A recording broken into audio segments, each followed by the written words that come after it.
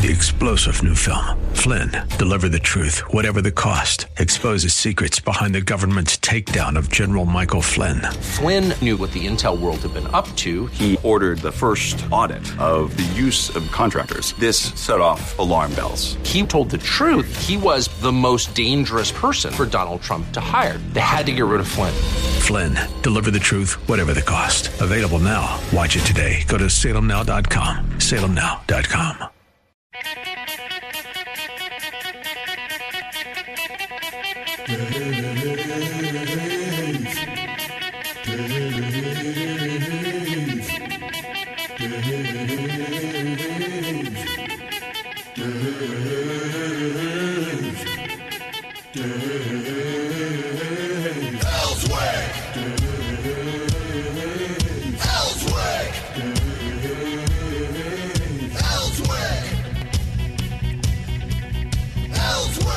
It's a Tuesday morning. How are you doing today? And the polls are shifting, just so you'll know. I think the people that I keep eye on, and the guy who picked the 2016 election and went on primaries over the last about 20 years and picked Trump to win, and I was following him, and his calculations made sense to me, and came up that Trump won just about exactly. I mean, he had it picked almost exactly the way it ended. He's got Trump now starting to pull away. Another poll, Trafalgar poll, this is Britain. They were right about 2016 from the very beginning, and they have Trump up in polls. Back in 2016, John McCormick said in August, Trafalgar released polls showing Trump within a half percentage point of Biden in Minnesota, ahead by about a point in Wisconsin and Michigan. When the Michigan poll was released over the weekend, Trafalgar's President Robert Cahaly boasted on Twitter by saying, quote, "Doubt what we at Trafalgar Group say about Michigan at your own peril. History is not on your side." And now 538 has released an article that says why Minnesota could go red. Let me read that to you again. 538. Okay, now they have been playing this whole thing, and they've tried to do, and Elizabeth is with us. And Elizabeth, this is what the pollers did last time. They tried to hold back Trump by suppressing the enthusiasm of their voters. And they've tried to do it thus far. 538 has had Trump losing consistently. And now they come up with an article from yesterday, why Minnesota could be the next Midwestern state to go red. And here's what they say.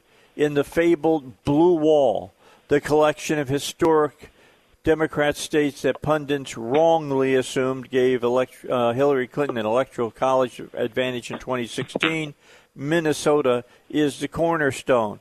The Democratic candidate has won Minnesota in 11 straight presidential elections, the longest active streak in the country.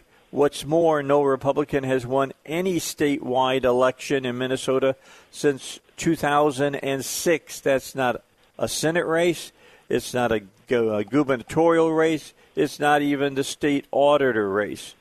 And it's tempting to conclude from this that Minnesota is a safe blue state. But Minnesota is much more divided than that record shows. And they go into it. Minnesota is like most Democrat Party states coming apart at the seams. I'm just telling you, the American people, you've got to go back to 1965 to 69 and then look at the 1972 election when Richard Nixon squashed McGovern like a bug with 61% of the vote. And he took 49 of the 50 states in electoral votes. Nixon, the only state he lost was South Dakota, which was the state of McGovern. And bottom line, I think we may be looking at the same thing. We might not carry Delaware, but I'm just telling you, I don't think Biden's going to carry a lot. And this new poll that I just saw just a moment ago, after the RNC convention, black voters, an increase for the president, nearly 9% to 26% of African Americans looking to vote for this president. 26%. That's never, ever happened. I'm excited. And it's just the ones. It's just the ones you're hearing about. It's just the people who are self-identifying. The secret voters is a whole nother picture, and we know that they exist, and I believe that there's a greater number of those today in all of those areas you just covered than there were in 2016. Well, here's the key. America is a center-right state. America, for the most part, believes in law and order. America believes in their police. Now, they believe in their police. However, they're not foolish enough not to think that perhaps we need some people to come in to some of these police departments and take a real close look at some things that have happened. We've done that before. We can do it again. But the Americans, for the most part, are not on the side of Black Lives Matter. They're not on the side of Antifa. They're not on the side of these Democratic mayors in these major Midwestern and West Coast and East Coast cities that are allowing, these evil people to run roughshod in the cities. They're not for that. They are totally against that. They showed that back in 1972. Nixon won. That was a close race until that started really happening bad in the United States, the rioting and stuff, and Nixon won with 61% of the vote. I'm just telling you, don't be surprised. Everywhere I go, I'm hearing people ask about it at the gas station, not that I'm running around that much, but at the grocery store, at the gas station, I'm hearing people in the line ask about it. What do you think? What do you think? People are very, very disturbed, and I think there are a lot of people who are not letting their neighbors know, their families know. We saw this in the news last week, a poll, 60-something%, so they don't want their closest friends to know that they're a Trump supporter. Can you blame them after what happened last week, both on the streets of Washington, D.C. after the convention and, of course, in Portland and in these other places? Can you blame them? And Kenosha, exactly. Can you blame them? No, they don't want to be public. So the numbers that you're seeing are just the numbers that we're seeing. It's the tip of the iceberg. Yeah, it's like yesterday, Biden going out now, he's all against the violence. Oh, my God, I can't believe all this violence. But don't forget, this violence that's happening, that's Trump's America. No, you dimwit. Take a look at who's doing it. Take a look at the people that you refuse to speak out against, like Antifa and Black Lives Matter. That lady on CNN drives me crazy who now has said, it's not Antifa that's rioting, it's white supremacists. What? Makes your head explode, doesn't it? It does. And it gives you whiplash, too, because they've changed overnight. Overnight, just snap your fingers, boom. All of a sudden now their polls tell them they better say something about the violence. It's not that they're against the violence. Their polls are telling them that they're losing ground. So they've changed their message. What is he, 3/4 of the way through a presidential campaign, and he's totally changed a major position. Completely changed it. And I'm going, here's something else I'm going to predict. Here's something else I'll predict. 18 million jobs will be lost, if not 19 million, if they stop fracking. Do not be surprised before they get very much further if Biden suddenly says, well, I didn't say that we'd get rid of fracking. I just said we would cut back on fracking. What a lion sack of you-know-what. Well, the president elect on their side, Miss Kamala Harris, has now come out completely against fracking, totally. So that tells you what you need to know. It's going to be interesting, Elizabeth. I'm just telling you. You know, you want to go back to high gas prices, elect a Democrat. Ooh. We'll get high back. You'll get high gas prices. You'll get high electric prices as well. You'll get California where you got blackouts going out and brownouts going on left and right because they say you can do it all with renewable energy. They've known that was a BS story from the beginning. It will affect our standing in the world as well. We are energy independent, finally, for the first time. Fracking had something to do with that. Yeah, so it endangers our position in the world. Exactly. It endangers our position in the world.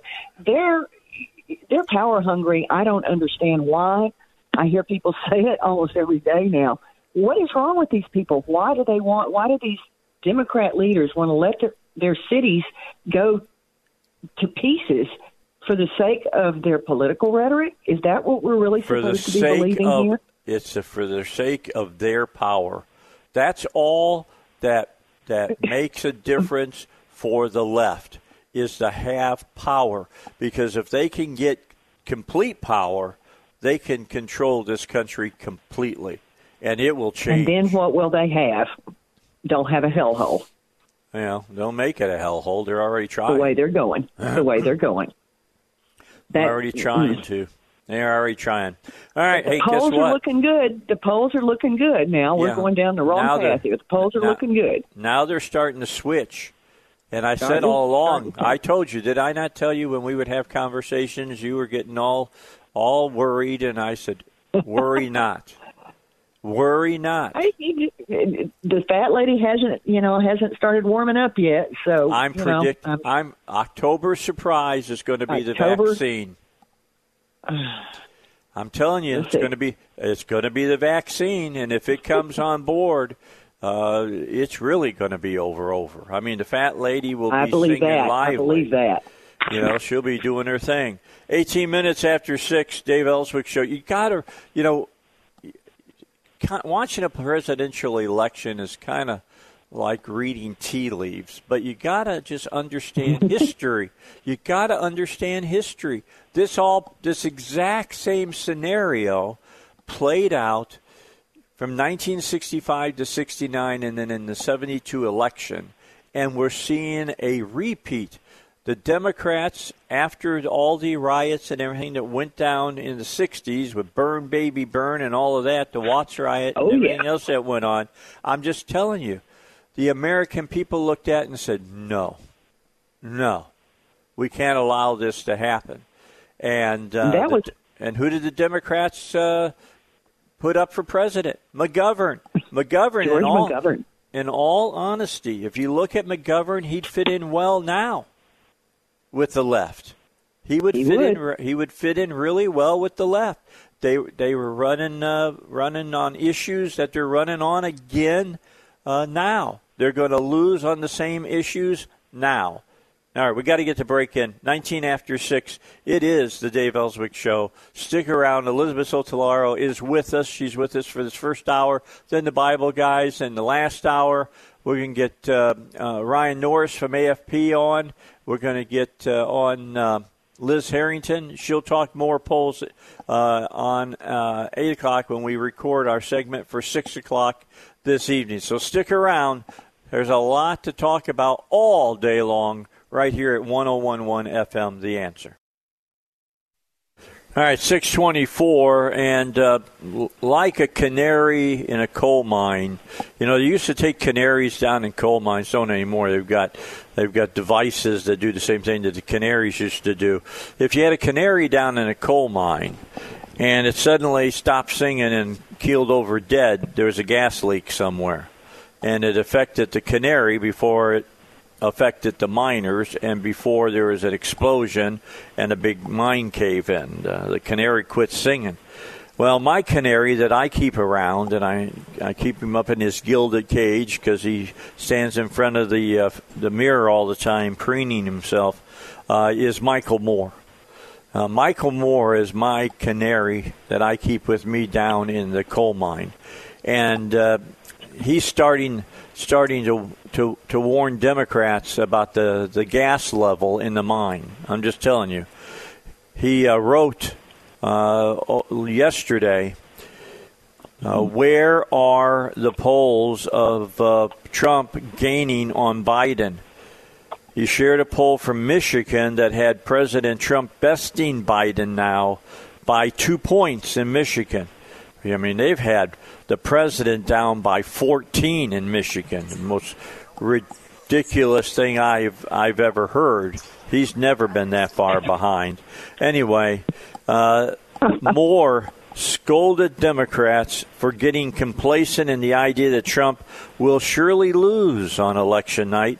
Quote, someone needs to pull the fire alarm now, all caps. Where are the stories about Trump gaining on Biden? He tweeted below a poll from Friday in Michigan. Last week, Trump pulled within 4 points of Biden. After the RNC, now in one poll, Trump is ahead of Biden in Michigan, 47-45. Yet so many Dems convinced Trump will lose. Big capital letters. Danger. You should have included danger, Will Robinson. Moore then shared some real clear politics averages that showed Hillary Clinton significantly leading Trump in key battleground states compared to Biden at this time during the election. Though leftists might be tempted to blame Russia, Moore slapped that notion down, candidly blaming Biden's failure on Biden himself. Check this out. During the same week in August, for about 4 years apart, Moore said, in 2016, Hillary was way ahead of Trump. But this past week in some states, Biden's lead is less than what Hillary's was. You can't blame this one on PO or Russia. This is on the candidate and party. Wake up. So there you go. Daily Wire reporting Michael Moore took to Facebook on Friday after the RNC to provide Democrats a bit of a reality check about what's going on. Again, quoting him, sorry to have to provide the reality check again, because last year in 2016, he predicted that Trump was going to win. Sorry to have to provide the reality check again, but when CNN polled registered voters in August in just the swing states, Biden and Trump were in a virtual tie. In Minnesota, it's 47-47. In Michigan, where Biden had a big lead, Trump has closed the gap to 4 points. Now he's ahead by 2. Are you ready for a Trump victory? Are you mentally prepared to be outsmarted by Trump again? Woo! I guess the left would got upset with him, man. But he is the canary in the coal mine. The left actually ripped him up one side and down the other for stepping outside the lines on all of that. Well, they really weren't happy with him, and he's the one who sees it. It's setting up just like it was in 2016. Well, it's setting up. I look at this, Elizabeth, and I kind of tell you, I think Nancy Pelosi and Schumer and all of the leadership up there in Congress are all sitting in a room somewhere in the lotus position, and they've done a hit of mescaline, and they're living in an alt reality right now. I really do. That's what I think's going on, and they're listening in strawberry fields. Well, here's a hot one for you. We can talk about it in a little bit, but the House is looking to vote this week on cannabis legalization, and Schumer tweeted about it for the Senate last Friday. It's time, he says. They're overplaying their hand. Don't they do this all the time? We've not had the discussion we need to have about this. They are so far out there. Oh, I know. I know they're so far out there. If America wanted cannabis to be legal, it wouldn't be just legal in 11 states. It'd be legal in like 45 states or something like that. That's not the case. They're ahead of the train again. They're making the same mistakes that they always make. They always make the mistake that we'll do the things that we think could get the youth vote. It's not there. It hasn't been there since we changed the voting age. It has never, ever been there, and it's not going to be there this year. Okay, we got to get the news. It's up next. It's the Dave Elswick Show. Stick with us. Got a lot more to talk about here on the radio, here at 101.1 FM. The Answer. Right now, though, the news. All right, so one of the big stories today is that Joe Biden has now condemned the violence in Portland and the violence in Kenosha.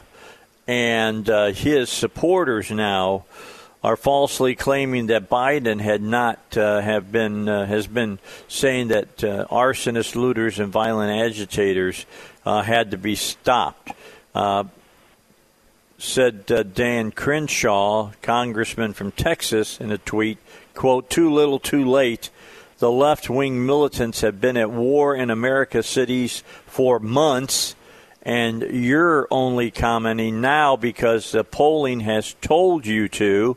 Quote, "Amazing that after 90 days of silence and not one mention at the DNC on the looting and rioting in the hashtag Biden riots, Biden finally says something after CNN says it's hurting him in the polls. Weak." That's from Donald Trump Jr. In a Saturday Breitbart piece, commentator John Nolte claimed that I got to get John back on. John claimed that violence raged for 88 days before Joe Biden finally emerged from his Delaware basement bunker and said it was wrong. Biden's statements explicitly condemning looting, arson, destruction of property, and violence include a written statement on May 31st, a speech on June 2nd, a speech on July 28th, a video on Wednesday, a written statement on Sunday, and a speech on Monday, is what some are saying. Biden, however, did not forcefully address daily violence and vandalism that took place in Seattle, Washington, and Portland for much of June and July, instead focusing criticism on federal law enforcement officers for harming, quote, peaceful protesters. Remember I read that cry-on for you yesterday from CNN? CNN ran a cry-on, fiery, peaceful protest. Explain that one when they were showing buildings on fire. Fiery, peaceful protest. At the end of July, Biden again started to criticize arsonists, looters, and other violent demonstrators. The former vice president and Democratic presidential nominee has condemned violence on all sides and called out anarchists, but has focused more attention on violence stemming from right-wing groups, white supremacists, and law enforcement than from any kind of anti-fascist factions. And I can run you down on a timeline on this. We can go back to May 25th. George Floyd, the black Minnesota man, dies after being held by his neck. And Tuesday, May 26th, Biden tweeted a call for an FBI investigation into the officers involved in the death. Protests in Minneapolis began, resulting in clashes between those protesting Floyd's death and police, including the use of tear gas. Some police vehicles were set on fire and vandalized. Wednesday, May 27th, during a virtual town hall event, Biden called for a Department of Justice investigation into Floyd's death. Quote, George Floyd's life mattered. It mattered as much as mine. It mattered as much as anyone in this country, or at least it should have. That's what he said. Looting erupted in Minneapolis with a viral image showing a Target near the 3rd Police Precinct being ransacked. An auto zone near the precinct was set on fire. Protests and riots began to spread nationwide. By June 1st, at least 140 cities across the country had Black Lives Matter protests, and the National Guard was activated in 21 states. Then on Thursday, May 28th, Biden in a virtual fundraiser addressed Floyd and made a passing reference to violence and riots. He said, "Tonight the National Guard has been called out of Minneapolis, and I urge the protesters to exercise their rights peacefully and safely, but people all across this country are enraged, and rightly so." That's like telling, somebody don't do something, but I understand why you're doing it. Now, either what they're doing is right or it's wrong, and rioting is wrong. Democratic Minnesota Governor Tim Walz mobilizes the state's National Guard. Late that night, fires started at other area stores and at the Minnesota 3rd Police Precinct. On that Friday, May 29th, Biden delivered a brief address from his home studio saying, quote, "The unfolding situation in Minnesota and Floyd's death." He revealed that he had spoken to Floyd's family. He did not directly condemn the riots and looting in Minnesota during the speech, but he did reference a tweet from President Trump that said, "When the looting starts, the shooting starts." And he said, "This is no time for incendiary tweets. It's no time to encourage violence." All right, so this is where this vice president has been. He has never explicitly come out and said, "Black Lives Matter, stand down." He's never come out and said Antifa needs to stand down. We need to bring them under control. He's not said any of those types of things. His party hasn't said those kinds of things. And they didn't say won't. They haven't said anything during the DNC because this is part of their narrative. Exactly. All he's doing right now is the same old, here's the right hand, don't look at what the left hand's doing thing. And his polls have told him he has to come out and say something. He didn't say, it's that same old thing that they always do, kind of passively say some things and then let's just keep moving right along. Aggressive gaslighting. And That's it's what about they're to doing. drive most conservatives crazy. Yeah, it is aggressive. The farmer, the regular guy, I was telling somebody this yesterday on the phone, the regular guy on the street, the guy that goes out every day and does what he does to make a living for his family, comes home, puts his feet up and relaxes at night or tries to, he's going to look at this and he understands instinctively that this is ridiculous. This is, it's ludicrous. It's bizarre, and it's only driven by the polls. Well, let's talk about something else that the vice president better be paying attention to. Recent polling numbers showing Black Americans, African Americans, 26% showing they support this president. Now, we've been telling you that on my show at least every Monday for the past several months. And Iverson Jackson, Pastor Iverson Jackson, who's a part of my show, has been telling you that. He talks to people in the black community. And look, it's black voters still in Arkansas are, on the most part, Democrat voters.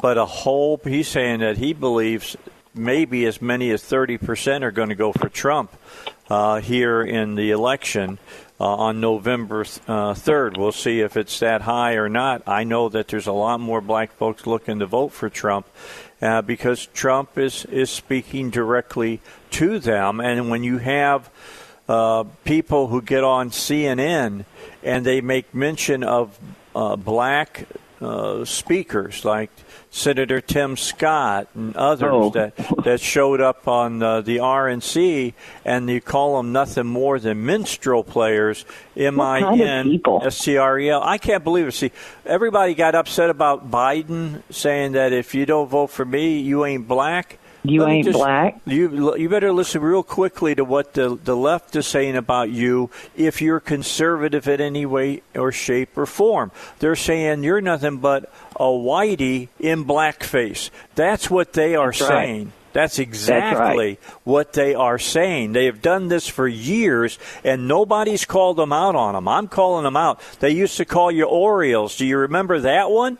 I remember that one. They called Condoleezza Rice Aunt Jemima. They called Justice Thomas Uncle Tom. Look, I remember all of this. Surely everybody else is remembering. That's the words of the left. That's the words of the liberal Democrats. That's not the words of any Republican. That is the Democrats. That whole thing, a minstrel show, just really set me on fire yesterday. I mean, really does. It just, again, they show us and tell us every day, who they are and how they behave. And what set me off was a similar thing when Bette Midler criticized Melania Trump last week and said something about English. her English. Yeah, my gosh, the most xenophobic statement I think I've ever heard in my life. They call us xenophobes. Jimmy, exactly, look in the mirror. Exactly. From a person. 3 fingers pointing back. I mean, these, and they show us and tell us every day. So the American voter on the street, the regular guy, we've said it for years, is a lot smarter than many people think. Certainly smarter than the Democrats think at this point. They believe that what they read on Twitter, is the way the whole country works. Now, I read that Twitter maybe has 20% of the nation. In other words, there's not that many people on Twitter. It is all those blue check people and all those people that like to, keep their little bubble going within themselves, among themselves about all the things they believe in and all the way they want to look at the world every day. But Twitter is not the real world, but that's where the left lives. And they've allowed, the Democrat Party has allowed the left to pull it all the way over. And it's not going to work out for them. Yesterday, one of your, I think it was Wayne, said that pendulum is kind of stuck on that left side. I believe that's true. I believe they've allowed that to happen. You've with Twitter, you better believe there could be a bloodletting over all of this later. Yeah. But by bloodletting, I don't mean people are going to get killed. No, I don't mean it violently. I believe the people in power who have been leading the Democratic Party down this primrose path of let's do the 1960s over again. They're in trouble. They're going to be in serious trouble. And after the 60s, the late 60s, a more conservative Democrat Party came out. Would not surprise me to see the same thing happen now for the next 10 to 15 years if Trump wins as big as I think he's going to. Just saying it. I just believe it. Yeah, if he wins the way these polls are turning now and the way things are looking, I see this picture in my mind. We saw it after 2016. All these folks in the street looking up to the sky and screaming at the top of their lungs. Okay, it's going to be like that, except it's going to be 1,000 times over. Not only are they going to be upset, not only are they going to be pushing for their agenda, I believe that they are going to refuse to accept. Totally. Out front, blatantly. They will file lawsuits. They will be disruptive. They will refuse to participate. They're already doing that. Look at Pelosi's house up in D.C. When was the last time they ever did any legislation of any consequence? Instead of just passing bills that they know full well are never going to make it through the Senate, they have nothing to do with the whole country. All right. They're just up there to propagandize. Well, sure they are. That's all they've been doing for the last 3.5 years. That's it. So the American public has a choice this November. All of them are up for re-election. Let's get them out of there. All right, so we need to take a break. Let's take a break. When we come back, I will point out something else that a lot of people haven't considered about the 60s into the 70s, and here we are, the 2000s. It's a setup. What's here? No. There's something good that's going to come out of this. I'll tell you what it is when we return. All here on the Dave Elswick Show on 101.1 FM. The Answer. Hey, by the way, don't forget that the Bible guys are getting ready to come up. If you'll send your questions to Heidi, Heidi, at Salem, SALEMLR.com, we'll read them on the air. And our guys will answer them. Bible guys will answer them. I know Scott's going to be here. Steve's going to be here. I hope Billy will be here, but that's still questionable at this time. I haven't heard yay or nay about that. But the Bible guys will be with us starting at 7:05. Get your question in. Heidi, Heidi, at SalemLR.com. All right, break, then we're back. Okay, so back to the Dave Elswick Show. Little history lesson here. 1972, Nixon wins by 61% of the vote. The anti-war movement basically burned out. All right, they had their day, and we had race riots as well from 65 to 1969. And a real problem as far as America was concerned with the burning down of Detroit and Watts and south side of Chicago and things of that nature. And remember that the anti-war movement, there was a legitimacy to a lot of what they were saying. The problem was they had bad actors that went in and took over a lot of that and did things that did not help the cause of the people who were really trying to make a point. I think that there is a point being made here in America that we need some reform in our justice folks as far as our police departments and things of that nature. And we need to be able to move the bad actors out of the police departments quicker than what they have been moved out. And part of that is because of the union situation at times within police departments. So remember that after Nixon won, just about 2.5 years later, April 30th, 1975, what happened, Elizabeth? I don't remember specifically. Sorry. All right. The Vietnam War ended. Oh, of course. Absolutely. The Vietnam War ended.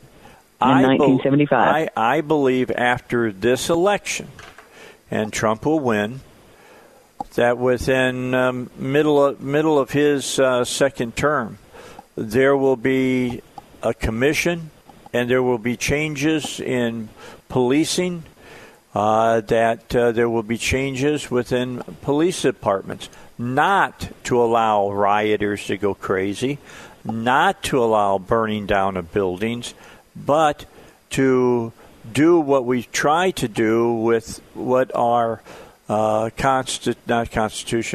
declaration says, to form a more perfect union. We'll see changes within police departments. I do believe that. Defunding the police is not the answer. It's deeper than that. It's deeper than just money, but money plays a role in it.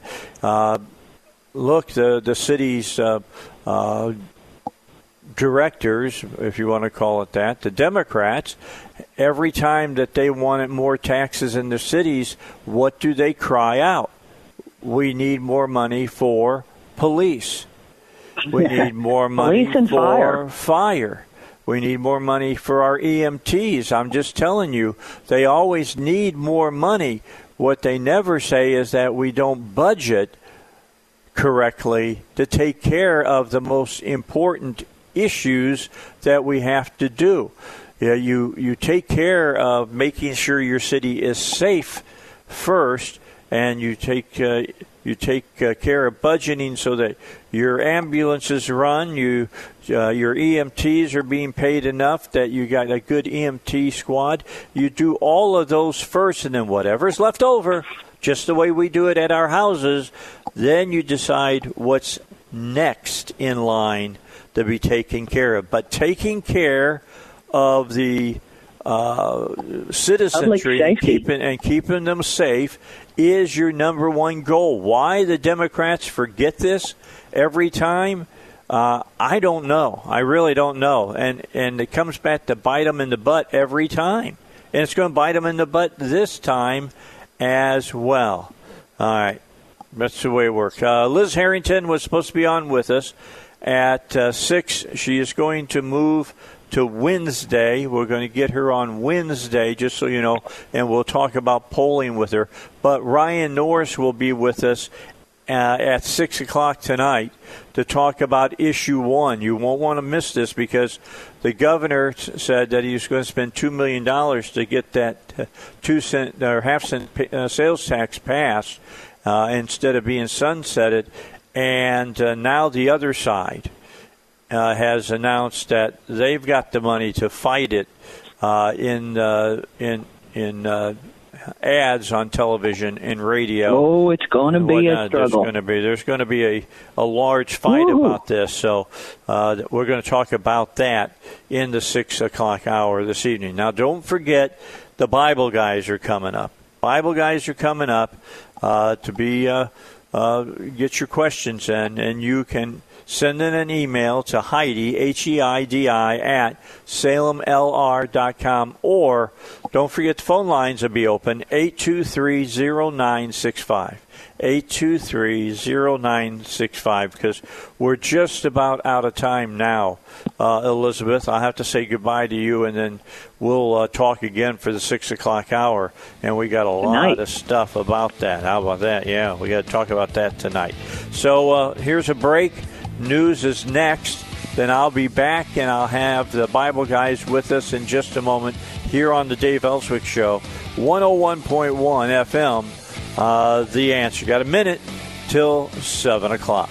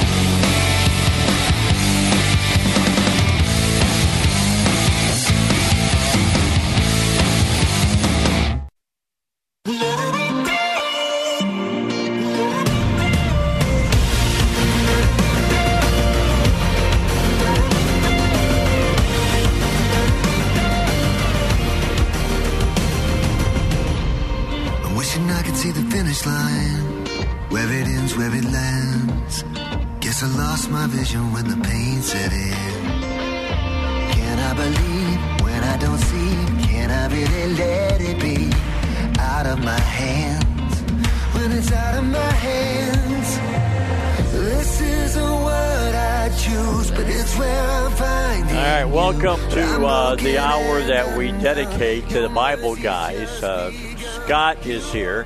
He is the pastor of Agape in Little Rock. We'll have him give you the address and what time the services will be coming up on this Labor Day weekend that looms in front of us. Steve Hess is with us. Is Billy going to be here, guys, or is he still dealing with illnesses at home? I believe he is not going to be with us. Okay, he will not be with us today. So we hope to see, of course, Billy in the near future again. I ask everybody to be praying for him and his family. Ask for God's grace and to watch over him and for healing. We want to ask for healing because I believe the God of the universe is still the God of the universe. And I believe that the God that created man, that created the earth, created all the animals and everything else, knows us better than we know ourselves. And I'm talking about spiritually, mentally, and emotionally, and physically. He knows how we work better than we think we know we work. We think we're so smart all the time. Here's the bottom line. If he just speaks it, we'll be healed. Amen. That's simple. All he's got to do is speak it, and it's done.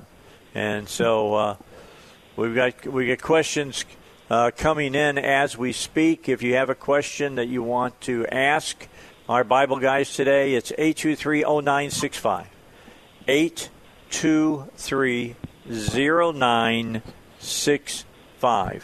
I think I said that slow enough so everybody got it. I've always been, for years, people told me you talk too fast. I'm accused of the same thing, Dave.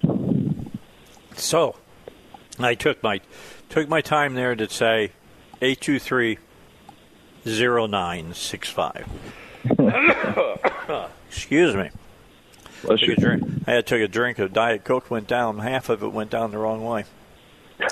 Here's a question. The first question today is one we get, and have gotten several times over. It's almost been 3 years since you guys started doing this. What? Yeah, almost 3 years. 3 years. Okay. So the person says, I've heard people say this. Is it true or not? You got to be baptized to be saved. Why is it that people want to put, extra things on salvation? I mean, Jesus said, I'm the way, the truth, and life. No one comes to the Father except by me. And, they want to put baptism. They want to put speaking in tongues. They want to put this. They want to put that. Those are indicators of salvation, but they're not salvation. Yeah, go for it, Steve. Right.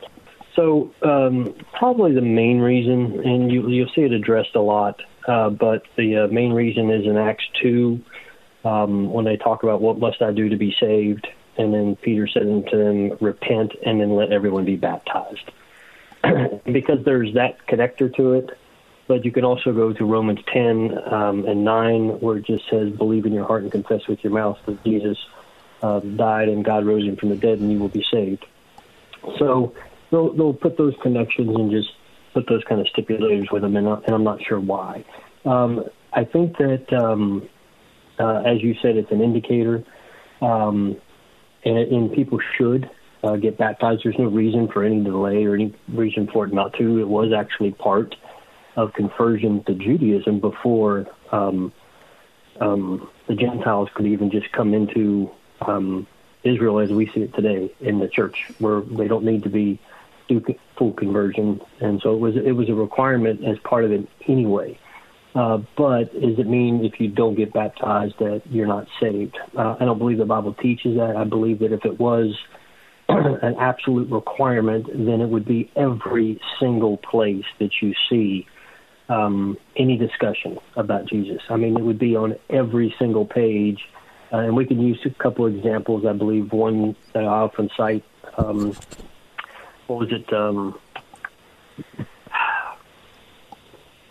the Acts 8, where Philip is talking to the guy on, for crying out loud, help me, Scott. Was it the Ethiopian? Yeah, that guy. I believe that's the one where we talk about baptism in tongues. It doesn't mention them doing that, but what it mentions is does he see what he believes? And then I believe they go and get baptized in the water, but you don't see him getting baptized with the Spirit right then and there. And I believe that if those kind of things were absolutely a requirement, then that the Spirit of God would have made an absolute point to make it happen at that point. Yeah, and I agree. I agree firmly with what you're saying. Go ahead, Scott. Yeah, I think that it's important that when we talk about baptism, we talk about it from, it's the origin of baptism, because John the Baptist was baptizing before Jesus showed up on the scene. Baptism is not a Christian rite. Now, it's a part of the Christian faith, but it's only a part of the Christian faith is because it was a part of the Jewish faith. And if you rewind the clock before Jesus came along, baptism was just part and parcel of the Christian of the Jewish experience. Many people don't ask the question: how do you baptize 3,000 people on the day of Pentecost in Jerusalem, where there is no water source? And how you could do that is all around the Temple Mount there are baptistries everywhere, because this thing called ritual immersion was always there for people to baptize themselves. The first thing a little Jewish boy learned when he was 3 years old was how to swim. And the reason why that was the first thing he learned how to do is because he was going to spend the rest of his life baptizing himself.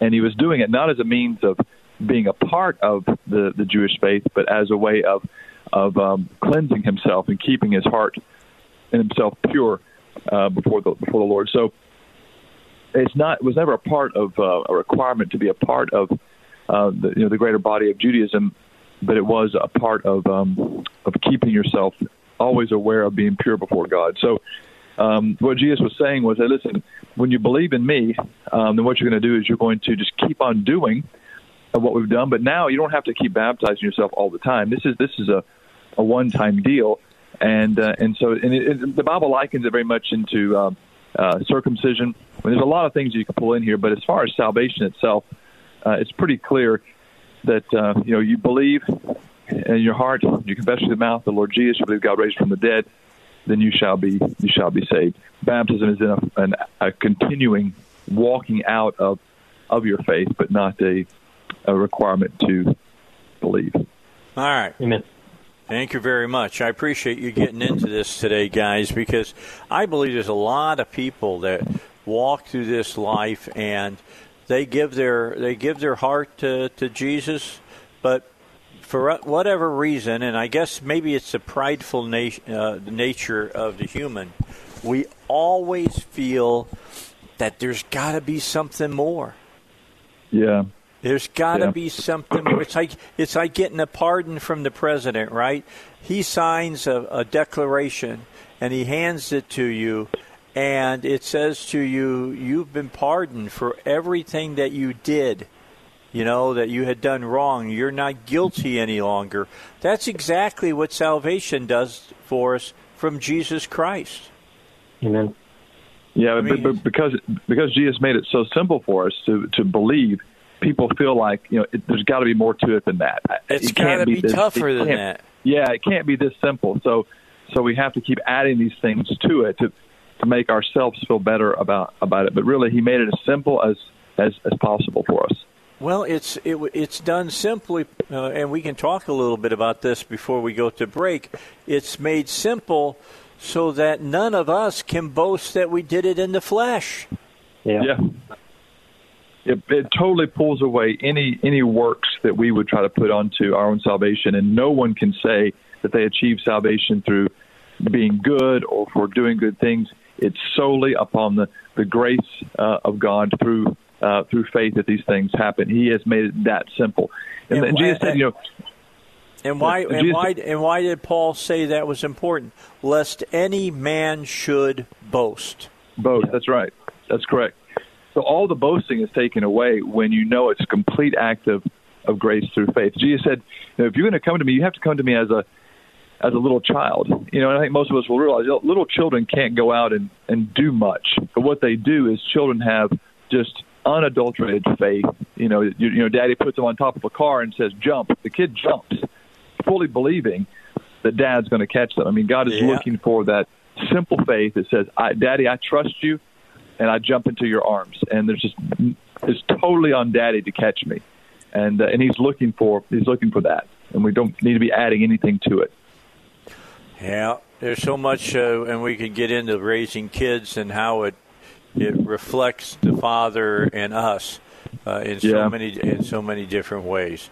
All right, it's 17 after 7 here on the Dave Elswick Show. We got some more questions we're going to ask about coming up. Why do you think Christians minimize Satan? We're going to talk about that when we come back, because he has been minimized because, they've drawn cartoons of him with horns and a tail and all that. That ain't Satan, folks. Let me tell you what.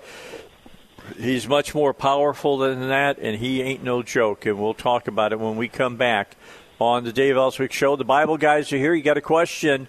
Send your question to Heidi, HEIDI, at Salem, SALEMLR.com.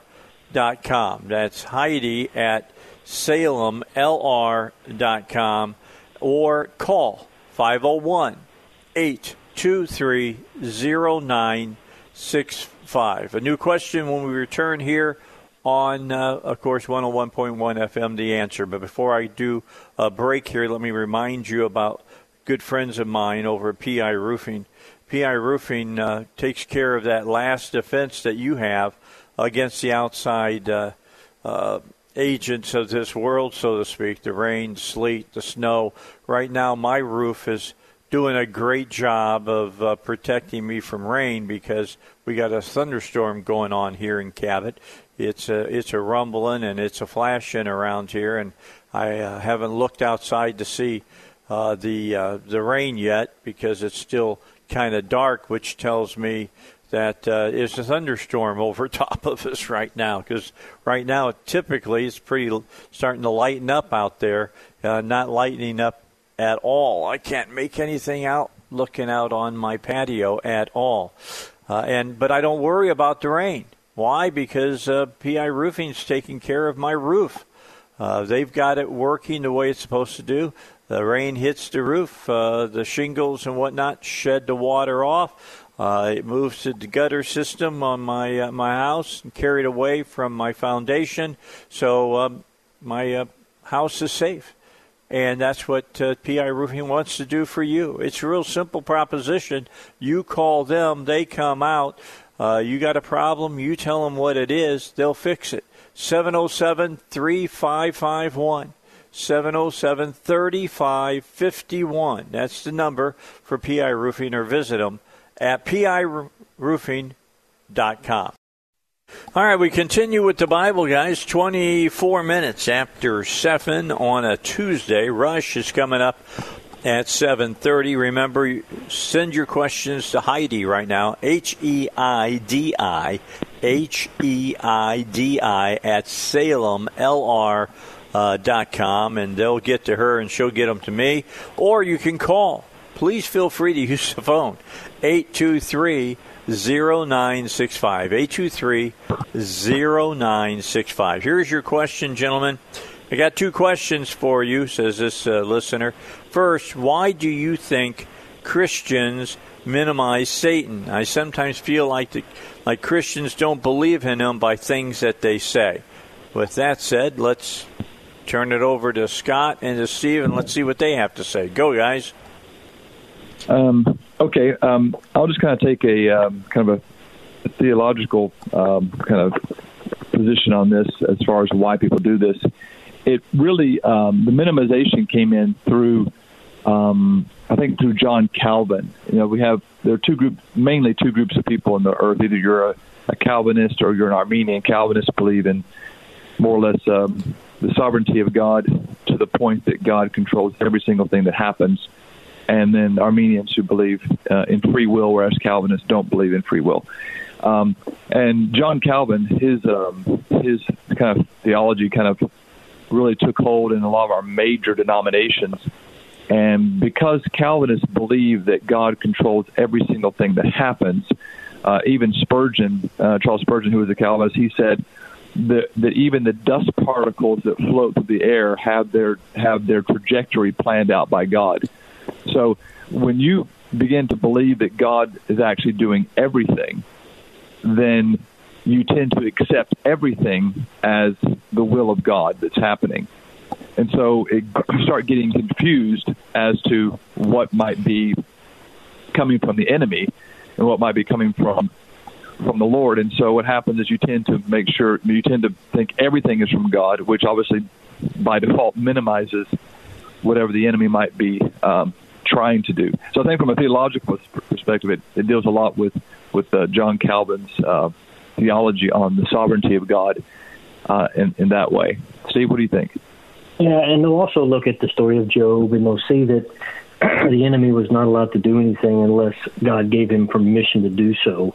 So that would be another site that most people would take up to see that the devil can't do anything unless God allows him. But yet we also have where it says that the enemy walks around the earth like a roaring lion, seeing whom he may destroy.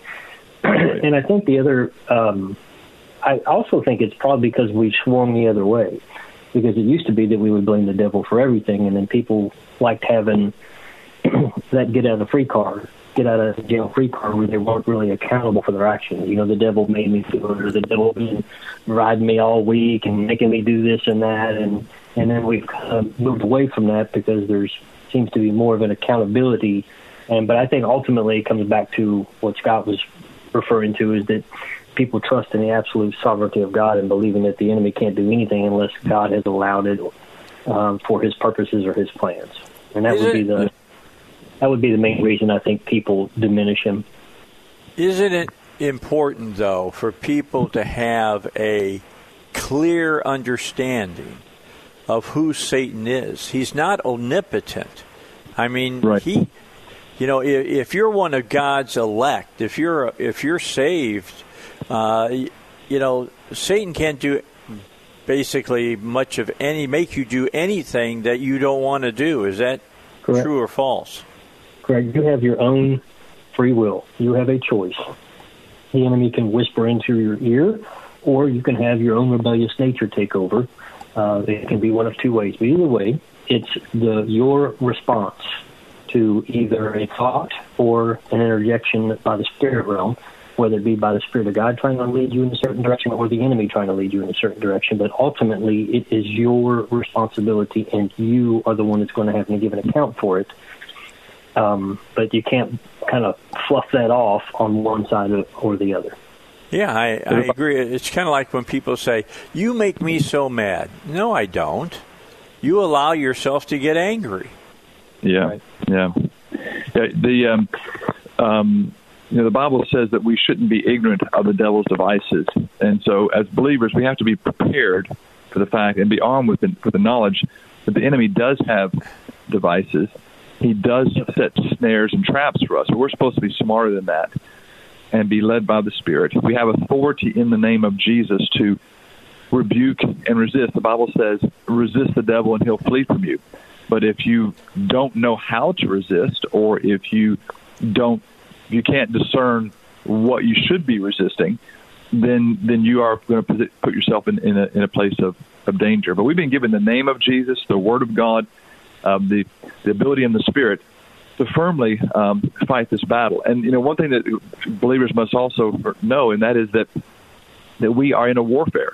The Bible calls us soldiers. The Bible says that we do not war against flesh and blood, but against powers and principalities, spiritual wickedness in high places. So we war against those things. And what do you do in war is you fight. You fight, right. You stand. Yep. So we have to know how to do those things. But if you take all that away and you muddy the waters, and now you can't figure out what. I got to jump in. Got to hold your thought. We'll pick it up on the other side. Time for us now to get to Rush Limbaugh. It's 25 minutes until 8 o'clock. You got 25 minutes to get to work, so keep that in mind. And I don't know about where you're at, but where I'm at right now, it doesn't look like the sun has even hit the horizon yet. It is pitch black outside, and you can't see what's going on out there. And it's been raining to beat the band, so keep that in mind today about flash flooding, things of that nature. Do not drive into flowing water across the highways. Scott Stewart's with us. He's the pastor over at Agape Church. Scott, tell them where you are located at and what time your services are for this coming Sunday. Yes, our services are at 9 o'clock and at 10:30. This is at 701 Napa Valley Drive in West Little Rock. We keep the social distancing. We have the hand sanitizers everywhere. There's a mask available if you'd like to use it when you come in. We don't require it, but if you want to wear one, you're certainly welcome to do that. And we do have a mask-only service for those who want to be in a fully masked environment. That's also at 9 o'clock. It's in the Life Center building, which is the building on the lower part of the property. You'll see it when you come in. So everybody's welcome. And listen, we also have an academy. If anybody's looking to put their kids in school, in a preschool, you can go to agapeacademy.org. We have plenty of spaces open right now, just because there's a lot of fear out there. A lot of people are pulling their children out or not putting their kids in. And so if you're looking to get them into a good place that teaches them not only reading, writing, and arithmetic, but also the Word of God, then Agape Academy is a place for you. All right. The secondary question from our gentleman who asked about do Christians minimize Satan was, besides daily devotionals, do you have a recommendation for daily Bible study that's Messianic, Jewish related? I started attending Agape a month ago because of this show. And, hey, Steve, let me let you give a word about the Academy.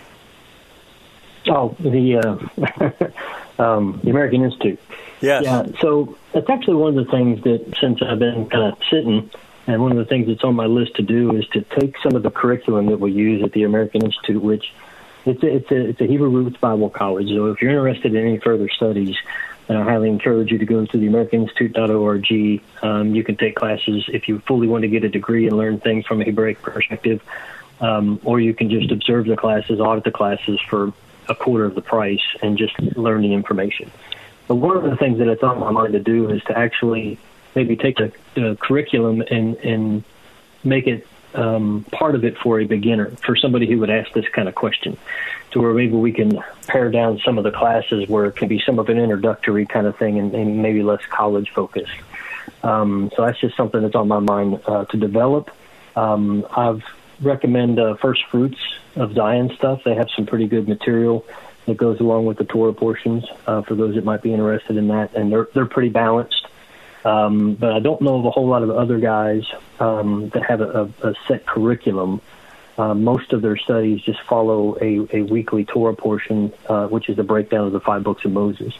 But outside of a specific curriculum, outside of them, I'm not familiar with any. Are you, Scott?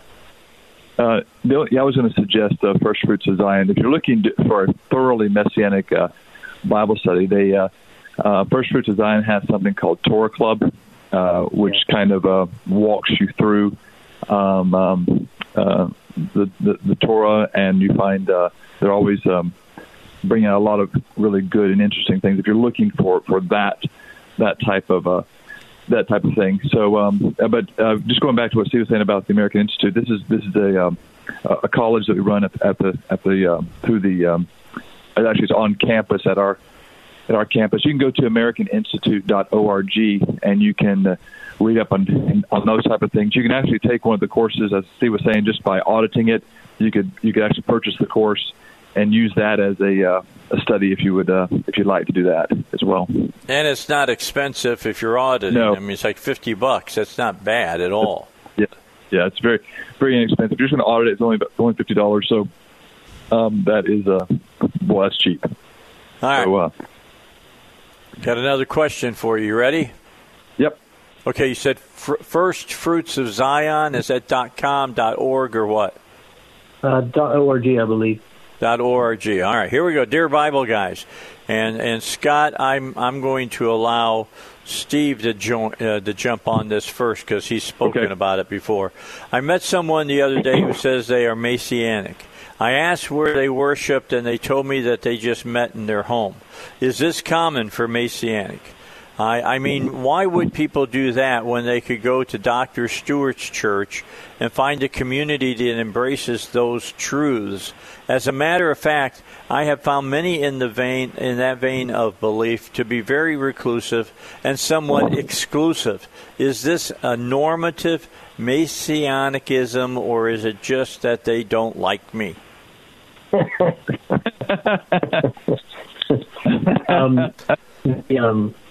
The Messianic community is pretty strongly, sectarian in a sense where they. Okay, so when you come to understand that a lot of the traditional things that we have come to believe in church, things about the resurrection and Easter and Christmas and the fact that Sundays, when it was changed by Constantine in the 360s, from Saturday was the Sabbath changed and that kind of stuff. Then once you begin to grab a hold of that stuff, you tend to, most tend to really just separate from everything that's traditionally church. Some, unfortunately, go extreme, and then they will call Sunday church people pagans because they worship on the Sunday sun god day, or because they still celebrate the birth of the Messiah on Christmas or resurrection on Easter. They'll call them pagans, and they'll get very extreme. And it's like a lot of people. A lot of people do that stuff. Even when we first get saved, we get very aggressive about being for the world and then now being for God. But yeah, there's a couple reasons. One, it's because it isn't extreme like that. But the other side is because we're a relatively small community. and there's not a lot of places that people went through the process of either becoming a organized body where they would do a 501c3 and all of that. Matter of fact, the congregation that a friend of mine and I started 10 years ago was the first one to do it in Arkansas, because most of them, they were all just house churches. I have another friend of mine that started one in West Little Rock, and they and because they're small, usually somewhere around 10 to 20, occasionally 30 people, they just tend to meet in homes because they're small and because they are very sectarian in their mind as far as how different. As why some may not come to Agape, that's going to be part of the reason that, like we haven't had a Sabbath service yet, so they won't fully embracing things from a messianic perspective, even though if they were to come, they would hear how Pastor Scott primarily focuses on the feast of the Lord and doesn't address or deal with the secular side of what traditional Christianity celebrates. But because of that sectarian nature, they tend to not even come and listen. So there's a couple other reasons, I guess, but those are the main. Okay. All right. Next question, because I think you guys did a good job. Let me ask the question. I'll give you about 3.5 minutes to think about it, and we'll come and do the final segment today. The final segment already, guys. Ready. Could you all explain some very obvious differences between Greek and Hebrew thinking? I ask this because you guys are always discussing the Hebraic way as opposed to the Greek way, and so I was just wondering if there are any outstanding examples. I would like to ask that each Bible guy give an example that they feel is relevant. All right, that's what you guys get to talk about when we come back. It's the Bible Guys here on the Dave Elswick Show. You can call in your question, 823-0965, or send your question to Heidi, Heidi, at Salem, SALEMLR.com. All right, could you explain some very obvious differences between Greek and Hebrew thinking? I ask this because you guys are always discussing the Hebraic way as opposed to the Greek way, and so I was just wondering if there are any outstanding examples. I'd like to ask that each Bible guy give an example they feel is relevant. So, Scott, you're up. Okay. Well, there's a lot of directions you can go on this. If you take it just kind of generally at first, the Hebrew language was the original language. It was the first language that ever had an alphabet. We believe it was the language given to the Adam and Eve by God. So the language of Hebrew is built around the honor and worship and understanding of God, whereas the Greek language is built within paganism. It's mythology. It's the pagan. It's all of your mythological gods. It's based around a completely different culture. If you speak more than one language, you know that language is based in culture. And if you accept that Greek came from a very polytheistic pagan culture, whereas Hebrew came from a monotheistic godly culture in that way, then you see that the language itself contains information about who God is and how God works. And so the language itself will affect culture. And then just as a quick example, we all know that the Greeks invented the Olympics. It was very much of a worship of the body, very humanistic, very man-centered in that way. And I'm going to take one word. I mentioned this actually this past Sunday. The word for repentance in Hebrew is the word teshuvah. And it has to do with you're doing something wrong, walking away from God, and you stop, and you turn around and you start doing things that are right, going back towards the Lord. It's a very active, very God-centered idea. Whereas the Greek word for repentance is the word metanoia, and it simply means change your mind. And so when you look at the way the Greeks think about repentance, it's very you-centered. It's about you just changing your mind about a topic or a subject. It's not God-centered. It's very you-centered, very humanistic in that way. So you can see that just by that one word, it's a very prominent word in the Bible. And if you approach repentance from a Hebraic perspective, you get a view that moves you back to God. If you approach from a Greek perspective, you get it very focused on the individual and merely a changing of mind having nothing to do with the heart. All right. Steve? Yeah, the biggest thing I always use to show is the parallel understandings of Scripture. We, from a Greek mindset, take a typical A plus B equals, A plus B equals C, therefore A equals C, kind of a Western mentality. And therefore, anytime we see something in the Scriptures, we'll look at something like the story of Noah and the story of Lot, and we'll add those two things together, and that equals a picture of the rapture. And we'll try and make these things run in a particular sequence and order, and that's not how Hebraic thought works. And not only does it not work necessarily in this particular linear way like that, there's a lot of times that when I speak to people about thinking this way, they take an absoluteness in everything.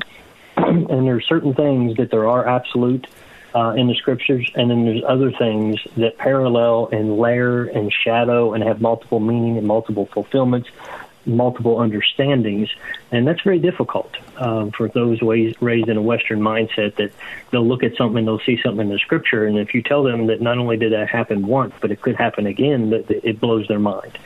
And that's the biggest thing, is to kind of look at things in layering, not so much as in linearly, as in a straight line, and then everything is going to connect in a nice, perfect sequence. We know that's not true, because if it was true, then everybody would have clearly seen who Yeshua was when he first showed up, but they didn't, because there were these things that were layered throughout the story that people missed. And so for me, that's the biggest thing to try and understand, is that if you say something has parallels or multiple meanings, and both statements that somebody believes can both simultaneously be true, that usually blows a lot of people's minds up.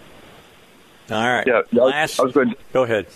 Just really quickly, when it comes to the whole Greek and Hebrew thought, Greek thinking, it can't stand a contradiction, whereas Hebrew thought can easily handle what seems to be a contradiction, even though it's not. It seems to be, with the thought being this: I don't understand this verse, but I accept it to be true because I know the one who wrote it is smarter than me.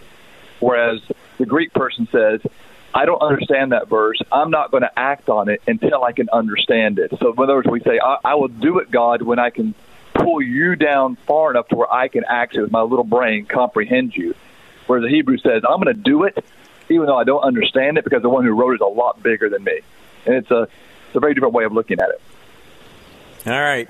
Last question. This goes back to the question we had last week and we've had before. Why do bad things happen to good people?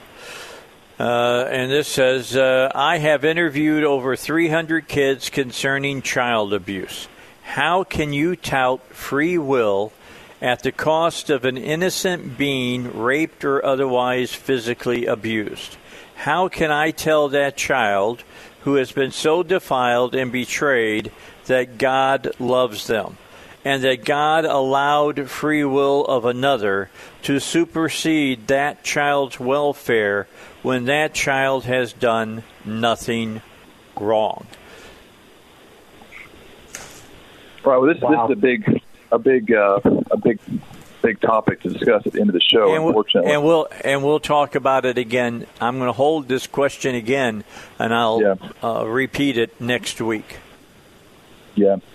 That would be good to do, because I think that to open up that can of worms, because there is an answer for this, and of course it kind of goes back to what we were talking about earlier in the show about the devil, and the way you talk to a child about the devil, about the enemy, and how all that works. That's a pretty big topic, which requires a lot of understanding of where the child is at, what the child can handle, and how you would explain it to them.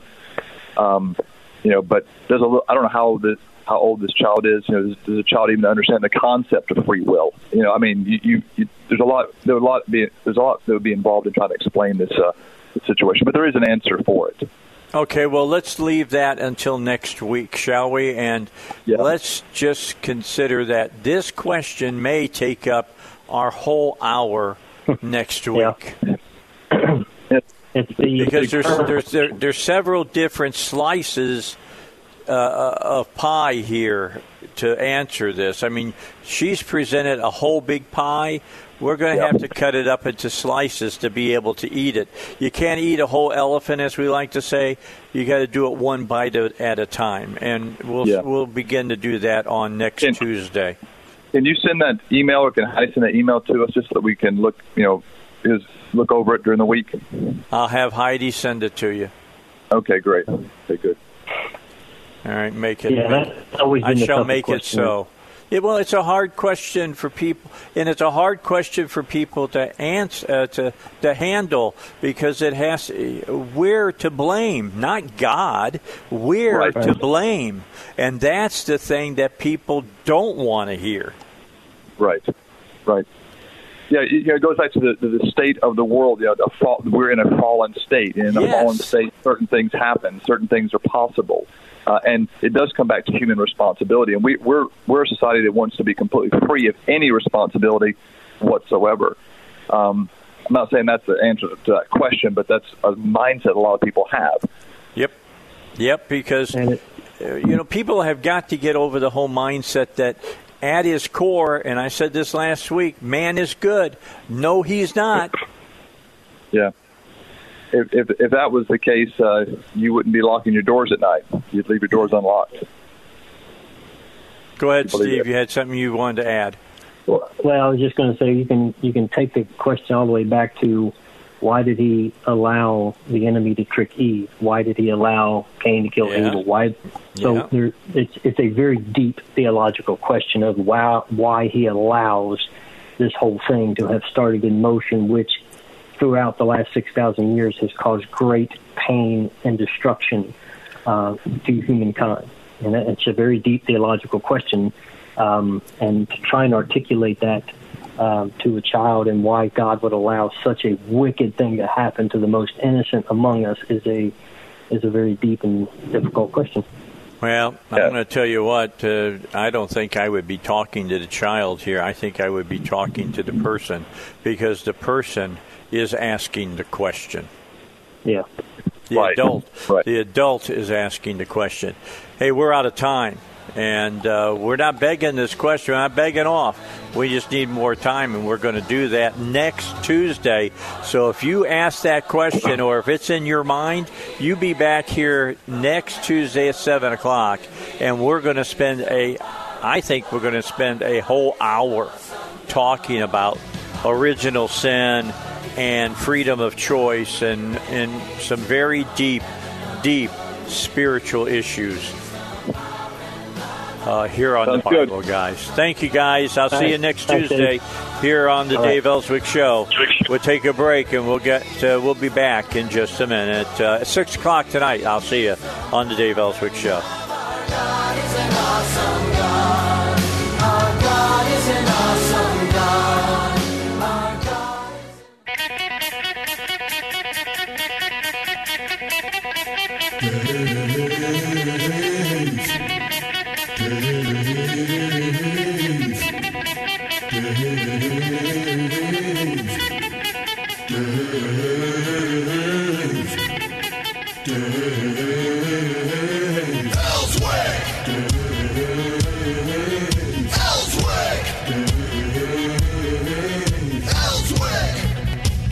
All right, welcome to the 6 o'clock hour of the Dave Elswick Show. You know, more and more people have been contacting me and saying that they like that I'm on at 6 o'clock in the evening, because they get to listen to me going to work and coming home from work. So going or coming, you get to hear me here on 101.1 FM, The Answer. And I'm glad you join us at 6 o'clock. We have made this into a special standalone hour that has a lot of important subjects that we talk about, and a very important subject that we'll talk about today, dealing with Issue 1. Issue 1 is about roads in Arkansas, how we're going to finance them, how we're going to pay for them, and the governor wants to take a half-cent sales tax that was supposed to have sunset it this year and make it not only permanent, but he wants to make it part of the Arkansas Constitution. Now, I will tell you that I'm against Issue 1, not so much that I'm against the half-cent sales tax per se, but I am definitely against the half-cent sales tax being cemented into our Constitution. I am absolutely against that. And joining me here for the next half hour is going to be Ryan Norris. He is the head of Americans for Prosperity here in Arkansas, along with Elizabeth Sotolaro. She's back with us again. She was with me from the 6 o'clock to 7 o'clock hour this morning here on the Dave Elswick Show. So, guys, I mean, this is the bottom line on this. Are the people of Arkansas going to vote a tax in that is part of the Constitution of the state? I hope to God not. But, people want to have, I don't know, gold-plated roads to drive on or something. And they're willing to break some really key principles as far as I'm concerned. So, Ryan, I'll let you begin about this. Am I wrong in being so adamantly opposed to making a tax part of our state constitution? You're not in a minority, according to what we've been researching and finding out. And so for all disclosure, yes, I'm the state director of Americans for Prosperity, but at this moment I'm speaking to you as the chair of the Legislative Question Committee that is filing today in the state of Arkansas, titled No Permanent Tax, No on Issue 1. And there are a lot of good reasons to be against Issue 1, and we'll get into those. But again, on the recap, Dave, you did really well. It's a half-cent statewide sales tax that they want to permanently add to the Arkansas Constitution. And it was originally passed back in 2012. They're calling this a continuation of the tax, asking for a continuation. But originally passed in 2012, again with the same promises that it was going to roads. The I-30 bridge expansion was placed in there that within this 10-year period, because that's the amount of time this was originally agreed to by voters, it was supposed to sunset. And the sunset period is actually in 2023. At that time, again, the same folks that are telling us now that this is going to create large amounts of jobs. In fact, the Pine Bluff commercial article that I found from 2012, one of our road executives was saying it was going to create 50,000 jobs. I don't remember 50,000 being created in the state in that time, and now they've taken that down to 3,600 jobs. But, again, they're asking this to be placed into the Constitution, and they're saying that it's not raising taxes. But I would give you the analogy that if you had agreed to pay for a car payment for a 5-year period, and then the lending company comes to you and said, well, you're so used to writing that check, why don't you just keep on writing those for the rest of your life? All of us would take a step back on that and be like, hey, I don't think this is fair. I don't think this is right. In fact, someone who I philosophically and politically may have disagreements with, Max Brantley of the Arkansas Times, he said in a blog post that to his way of thinking, a new tax is a tax increase if the rate on the effective date would otherwise be lower. I mean, Max even is pointing out that it's not intellectually honest to say that, yes, intellectually honest to say on that date it would be 6%, but you're going to then continue it on at 6.5% if you pass this. So again, lots of different reasons to be against this. We believe that we should hold government accountable to the promise they made back in 2012. Over and over, you'll find in the research that where they kept saying, "Hey, this is only for 10 years, and so that was the big selling point. And then they had promised that during that time that there would be better solutions, that they would migrate some taxes from general funds, such as car sales, car parts, etc. But they never gave it the effort. Scott Bennett in a Maumelle town hall said that they attempted twice to pass similar bills. That may be true, but I never saw RDOT out there lobbying as hard for those bills as they did for this one. And the reason being is that when you make a permanent tax in the Constitution that you never have to go back to the people on, you're getting rid of those pesky voters and their feelings and attitudes about how you're spending their money. Yeah, and this is really important for everybody to understand. This was supposed to sunset. It was 10 years and gone, and now they're trying to change the whole narrative and saying, but we need it. We got to keep it going because we just can't get by not having that 0.5%. That shows you more than anything else the mindset of a politician. He gets his claws into you, and he wants to hold on to your money. He considers it his money now. Mm-hmm. Yeah, and that's a very good way of putting it, Dave. Is that they're saying, hey, you've already given this to us. Just keep on doing it. And there's a lot of questions about that, and a lot of questions about how the money's being spent.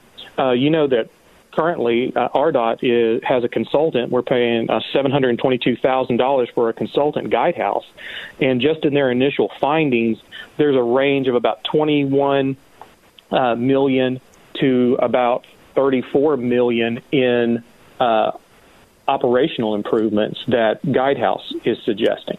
And that's not even really with everything being considered yet. You can go to RDOT and look through the Guidehouse report there. So there needs to be reforms. There are ways of creating greater efficiencies in RDOT.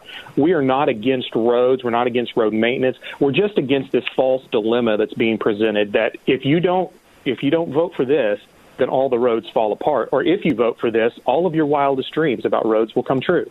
And they've had the 10-year period. They gave us all of these promises, tens of thousands of jobs, I-30 bridge replacement, other promises that they had made that they haven't quite gotten around to. And now they're saying, well, we need more money and we need more time. And it's not even just asking for another 10-year period. They're asking for an infinite year period. And that's just not right. The Constitution, Dave, I know you believe this. Constitutions are designed to protect rights and put parameters around government, not to put in a 0.5-cent sales tax and make it permanent for the entire state of Arkansas. Yeah, that's but the key is now they want a permanent tax in Arkansas, and it really breaks my heart that it's a Republican that's doing this. That really breaks my heart. Well, that's why we have to, as Arkansans, we need to find, reach out to our friends, reach out to our neighbors, no matter what their maybe political affiliation may be. And as citizens, we need to hold our government accountable and find those areas where, as citizens, we can align on certain policy areas. For example, the vice chair of the Legislative Question Committee, No Permanent Tax, No on Issue 1, is Joshua M. Silverstein, who is with is a contemporary of one of our favorite people, Dr. Robert Steinbuck. Yeah, he's been on my show, both of them. Yeah. Yes, and Joshua has been a part of fighting one of the most expensive projects that Arkansas would ever see in the I-30 bridge replacement. And there's reasons that he has, and those that he represents have for fighting those issues. A lot of those is about holding government accountable, making sure that they're not just dotting I's and crossing T's, but those I's they're dotting and the T's they're crossing actually have meaning, that they're not just checkboxing things. And I get that. I'm all for holding government accountable, too. There's also those that are concerned about the environmental impact of some of these projects that are being presented. There's also the fiscal aspect of it. Because Arkansas we're the second highest combined sales tax in the nation. So state and local sales taxes, Arkansas ranks number 2, only beat out by our neighbor Tennessee, and they do not have a state income tax. So we keep on getting squeezed, and they keep on boiling the Arkansas taxpayer by these 0.5% and by these 0.25%. And I'm thinking that we're getting to a place, Dave, to where the Arkansas taxpayer is going to be in revolt. And as an indicator, I point around to, in the last year or two, there have been multiple attempts by local and county governments to pass taxes, and they're getting roundly defeated. And that's because the Arkansas taxpayer is kind of at their boiling point on giving government their money, and always under the guise of doing some kind of good, public good. Yeah, they always say I can do more with your money than you can do with your money. That's always their talk. All right, so Elizabeth, your thoughts on this? Well, I know that roads seems to be the selling point here, and I don't want us to overlook it if people are not aware. Our legislature, isn't this one of the 3 referred issues that come every single election as a constitutional amendment? Mm-hmm. Yes. Yes. So what that means is they have the right to put in front of the people, and they never miss an opportunity, never let a crisis go to waste. We always have something in front of us that's a constitutional amendment. And I have fundamental issues with that. I don't think that document was designed to be altered 3 and 4 times every 2 to 4 years. And I just don't believe on that fundamental level, and everything else you say. Of course, I think here in Faulkner County, we have a huge fight going on about an existing tax that's split between our road department and our sheriff's office, 50-50. And we have been in a fight for many years now, up to about 12 years, to get that split changed over to help the sheriff's department. But, my gosh, our county department tells people the roads. So you're going to hear an immense pushback from the establishment on any issue with taxes when it has to do with roads. And they want people to think that that is more important than any other thing in their pocketbook. Mm-hmm. Okay. And that's... Go ahead. That's an interesting point, too, because as we've done a little bit of research and asked some questions of individuals, the roads were not the high and top priority that people were concerned about right now. It was. They would want us to think that. They would want us to think that. It's unemployment. It's healthcare issues. Public safety. Public safety. Yes, it's education issues. Yeah, things like that. And so I know that in this time that highways weren't even the top discussion when it came to back in November. State Chamber had, workforce industry got together and talking about, and what were the most concerning things for them were K through 12 education, higher education, and roads were just tacked on at the end when the chamber got up and said, hey, don't forget to vote for the half-cent sales tax.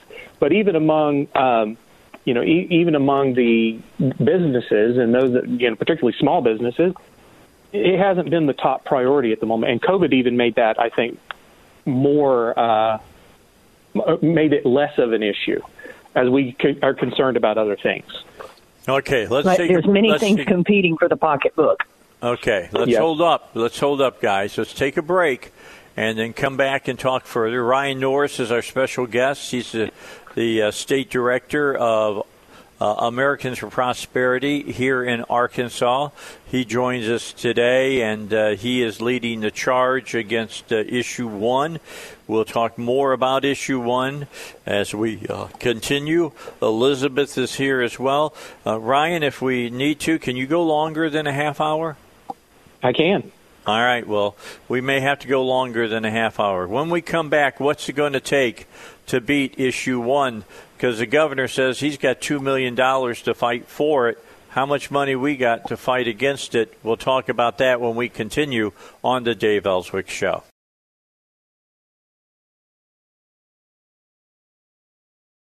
You just joined us. You missed the first segment of the 6 o'clock hour. We are talking about Issue 1. This is an issue to be on the ballot on November 3rd, asking for your vote to continue a half-cent sales tax that was passed about 10 years ago and was said that it was going to go sunset in 10 years. And if you wanted more taxes, you had to vote on more taxes. But they want to just continue this half-cent sales tax. They're putting it under the auspices of roads, and they want it to be part of our Constitution, which I am just really, really against. Adamantly against. And I believe that you should be against it as well. Ryan Norris is with us. He is the chairman of the Arkansas for Prosperity movement here in the state. But instead of just AFP right now, there's a whole group coming together to fight against this half-cent sales tax. And, Ryan, I just wanted to touch base with this because for people on that fight from the right, they have a hard time, I believe, fighting with people from the left. And here's the key. Reagan didn't have that problem. He understood coalitions were very, very, very important. This is a coalition that we need to pull together. The left is not saying, hey, we want the half-cent sales tax. They're saying, no, we don't want the half-cent sales tax. And if they're going to do that, then they are with us on this matter, and we need to work with them to defeat a half-cent sales tax. Right. Well, one of my favorite Republicans, Frederick Douglass, said, I would work with anyone to do good and no one to do harm. And this is one of those times to where, as Arkansans, we can have different perspectives on the same thing, but be allied either for or against. And what I've found out is that there are reasons and good reasons and good causes that friends and allies of ours on the left have against issue one. There's environmental issues. There's issues with this being too tied down to just roads and bridges. They're like, what about other transportation? All these kind of conversations we can have after the fact should we be able to vote this down. So accountability, they're like more accountability for government bureaucracy. We think that needs to happen. Less spending in certain areas. And I mean, there's ways of finding in the Venn diagram the overlapping spaces that we can collaborate together. And I think it's very important now more than ever that we try to find cause to work together. I'm a big person. One of my mantras right now is let's preserve the union. I think we're fracturing so much as a society that we need to find the common principles and find the common visions that we can all coalesce around. Let's have our disagreements, but let's at first come together around those shared visions and principles, work together, develop relationships, and then that's going to make the policies on the back end of that so much better, so much richer, so much more collaborative. So yes, Dave, you're right on. We need to work with anyone who is willing to work alongside of us. Yeah. How does it go? The friend of the enemy of my enemy is my friend. Isn't that how it goes? That is one way of looking at it. But the interesting part is, when you're sitting across from someone, you've been working together, you can become friends, have disagreements. Yes, have those disagreements, but they can be constructive disagreements that actually share and exchange ideas, and they're not just being obtuse and entrenched. And you can find common causes. So again, with issue one, not liking across the political spectrum, not liking the half-cent sales tax being in the Constitution, not liking that it's permanent, that there's going to be basically no way to blast it out of there. And in fact, there's another issue on the being considered that would make it more difficult, even more difficult, should the people of Arkansas decide that we want to make some changes. So there's a faction that are out there that's just saying vote them all down. So for us, again, we're saying that voting no on issue one is for holding government accountable. Their original promise in 2012 was that this was only for a 10-year period, and they're breaking that promise to us. And this is the same people that promised this originally. So it's not like there's necessarily a new set of folks. It's the same folks that pressed for this originally. And that we need to hold them accountable for better solutions, and there have been better solutions presented. It's just they never wanted to back those solutions as strongly as a permanent tax that they never have to go back to the people and ask for again. Yeah, well, okay, I'm going to say hold on there because we got to take a break, all right? And I want everybody to remember what I always say. The people who want to govern get in and make the hard decisions and make it happen. Those that don't want to govern, they tax. All right, we got to take a break for news. Let's do that right now.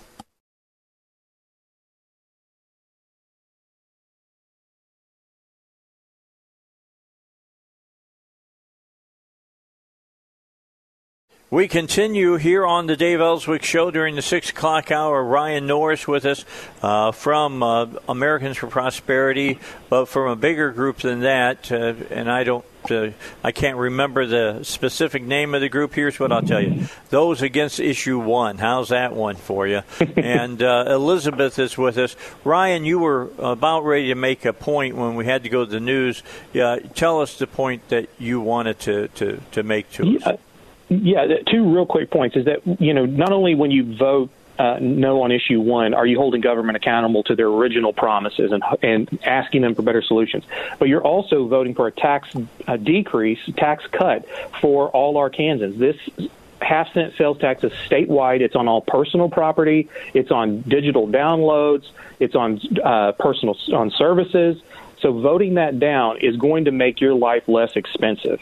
And definitely will help. Wait a second. Stop. Okay, make your life less expensive to the tune of how much money? They're saying $293 million annually. A half a penny. Yes. $293 million. Yes. Holy cow. And so definitely this sales tax cut would help the middle class, low income, and fixed income families the most. They pay a larger percentage. There are those in the pro side that have said, well, this isn't really much on a person-by-person basis. But I tell you this, $30, some have said, it's only like $30 a year, $60 a year, et cetera. Well, let me tell you, when you're down in the Delta area in an early morning and you're driving by and you see kids in the wintertime wrapped in fleece blankets because their families can't afford them coats, don't assume what $30 and $60 of savings is for a family. That is just not the way you think about it. What you think about this in terms of what's right, and what's right is holding government, keeping its promises to us, not breaking its promises to us, not giving us this false dilemma that we're in, that if we don't vote for this, everything falls apart. We have time for better solutions. We have a 2021 legislative session coming up, and then we also have a 2022 general election coming up again. So we have another opportunity to determine a better way for funding highways than making this a permanent, forever tax on Arkansans. All right, very good. Elizabeth, I mean, this is right in our bailiwick, so to speak. And that's why I want to make sure that everybody understands on our side of the argument that there's people who are on our side of the argument that are not on our side of the argument on other issues, but on this they are. And we've got to work with them to defeat this particular issue. It's a classic situation of we the people are the ones these government bureaucrats are supposed to be working for. Even the elected folks are supposed to be working for us. So what's wrong with getting together on the things we agree on and getting rid of something as onerous as a permanent tax in our Constitution? Again, I just don't think that document was created for the purpose of taxing the people. That is not at all what its purpose was, and it's being subverted. I absolutely detest the whole idea for that reason first. There's got to be better ways. I guess that's the question. What about, I understand there's been a lot of controversy about many highway projects. How is that playing into this whole conversation? I don't think people like the way it's currently being spent. It's not being spent appropriately. I know we have a consultant that says we need to do a lot of work to gain some efficiencies in the highway department. Mm-hmm. This is true. And so currently the consultant Guidehouse is doing an audit of the operations of RDOT, and they are finding that there is some disconnections between what the people want and need and what RDOT is prescribing to the people. For example, you have the I-30 project that has some well-organized opposition to the scale and the cost and the environmental impact of that project. And it has been fought by RDOT not at every turn. It's not a good faith effort of trying to attempt compromise. It's like, this is what's going to happen to you, citizen, and you better like it, and we will fight you on that. Additionally, I'm out in the Maumelle area to where Maumelle was asking for a third on-ramp for I-40, we only had two. We had the north interchange at Morgan Maumelle, then we had the 430 on-ramp there, and they were asking for it. And RDOT said, well, if you're going to do it, you're going to have to fund it all yourself. And so they actually voted in a sales tax to fund that third on-ramp. So again, the people came to RDOT saying, hey, this is what you guys do. This is the help that we need. And they said, you got to go figure that out for yourself. And it was a low cost, comparatively a lower cost project. So the people of Arkansas need to also understand that other than the governor appointing commissioners and the legislature appropriating the budgets, there's very little oversight about what happens at RDOT. RDOT, they do their reports and reviews, and they tell that to the people. They tell it to our elected officials, but there's really little that can be done determining, what projects that they will or will not do. So all these reports are available on the RDOT website. You can also look through and see what they've been working on. There are some projects that have been completed that were costing $12 million a mile. There was in 2018 there were 9 projects totaling 95 miles that cost taxpayers $534 million or $11.8 million per mile. Now, that's a lot of money per mile on these things. So this is, again, an opportunity to hold government accountable, a tax cut for all Arkansans. And, again, we have the second highest sales tax in the nation. And we are ranked about, depending on where you look, between 3rd and 6th in the nation on poverty rates. So we're a small state that has been squeezed with taxes. We have sales taxes, income taxes, fuel taxes, grocery taxes, corporate taxes, property taxes, personal property taxes, and then all the other fees that get associated to interacting with government. And we're just getting to the boiling point of the Arkansas taxpayer. Again, referencing that lots of local taxes have been presented and are being turned down. Even Little Rock had a 1-cent proposal, and the mayor took that off the table because he knew it's just not the right time to ask for a increase in taxes. So we have time for better solutions. This is a false dilemma. They're saying this is it. This is the only option that we have. That's not true. We still have the 2021 legislative session and the 2020 general election. And in that time, we can come up with a fair way of having use taxes. Fuel. We have the fuel taxes; those increased last year. Gasoline went up by 14%, diesel by 27%. Hybrid cars increased to 100% in their annual fees. Electric cars are to $200, and hybrids are $100. Electric cars are $200. And then built into that is a fuel tax increase of up to 1/10 of a cent per year that can happen, just year over year, automatic increase. So they're coming for your pocketbook, and Arkansans need. And that's something that has to be considered, Ryan. Look, Julie Newberry, thank God for her. Was it Barnett that put the half-cent sales tax together? Was that the gentleman's name? Don't recall at the moment. I think that was his name, and he's against extending it.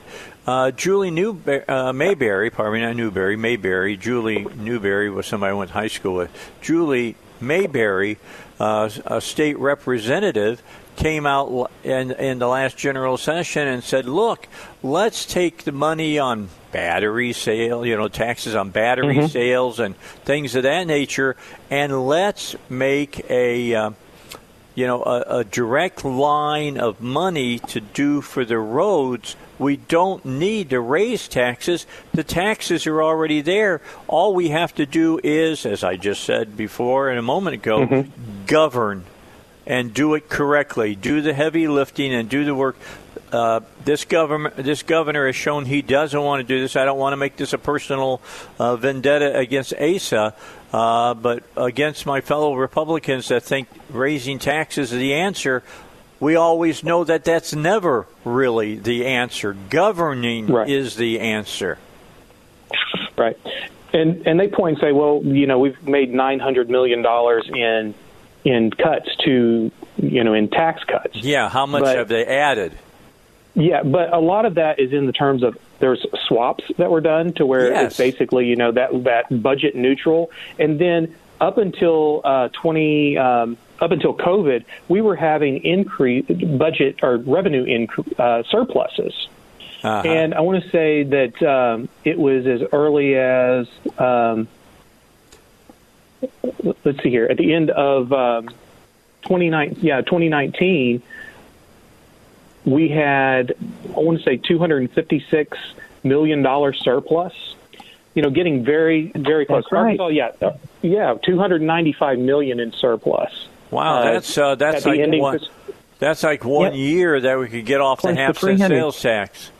Yes, and that's what we're saying too. Is that rather than just say let's just half-cent forever, take a real hard look at what is actually needed, what's actually necessary. And I was in the committee room in the House committee when they were talking about this, and they're even saying that Arkansas has 16,000 miles of state highway.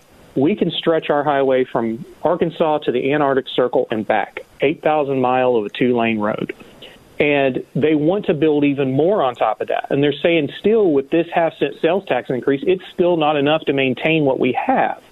So we need to take a step back and say, look, if we can't maintain what we have with the money we have, then how are we going to improve our position by adding in, and some of you have said up to 1,000 more miles of state highway? How is that? It's just going to be a forever snowball of tax money that we're going to be on the hook for. And that's what they're hoping for. I got to tell you, that's what they're hoping for. It just drives me crazy. We're going to come back and continue this discussion, but before we go, let me ask you a question, Ryan. The governor has said, hey, $2 million, we got a $2 million war chest to help try to pass this piece of legislation. Who are the people behind that $2 million? I'm hearing that it's the people who build roads. I'm hearing that it's the Chamber of Commerce. Is that true? All of that is in reports that you can find, I believe, on the Secretary of State's website on the disclosure side. There are trucking association, there's poultry association, there's all associations with construction, with asphalt, with all of those who will definitely benefit from the large contracts that go along with these massive projects. That's what I thought. Again, not necessarily a bad thing. It's just that supporting that at the expense of the taxpayer when there may be better solutions, I just think that there's other ways of going about this. There's nothing wrong with public-private partnerships when it's saving the taxpayer money.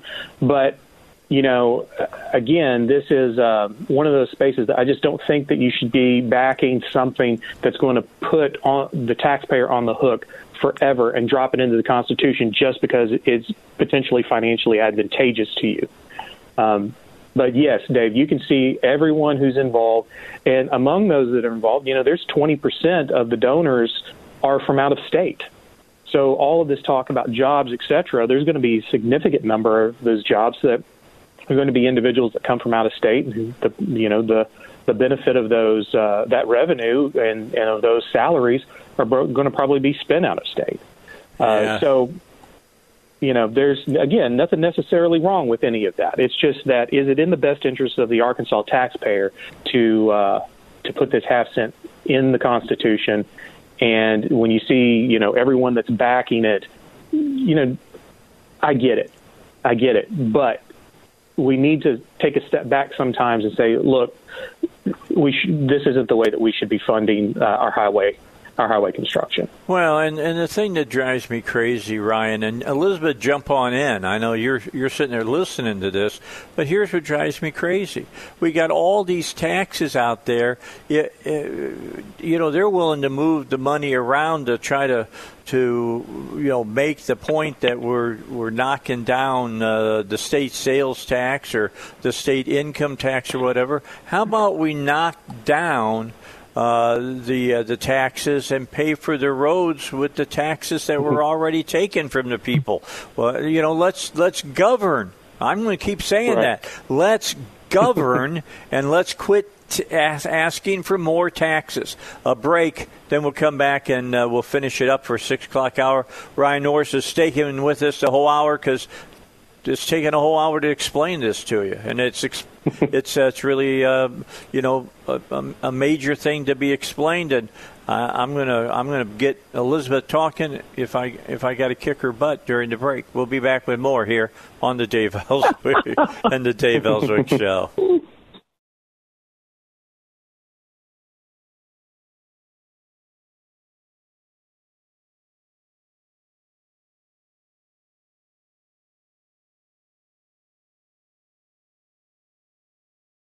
Of the Dave Elswick Show. Well, we talked about what issue 1 is, what it means, how much money it involves, et cetera, Ryan.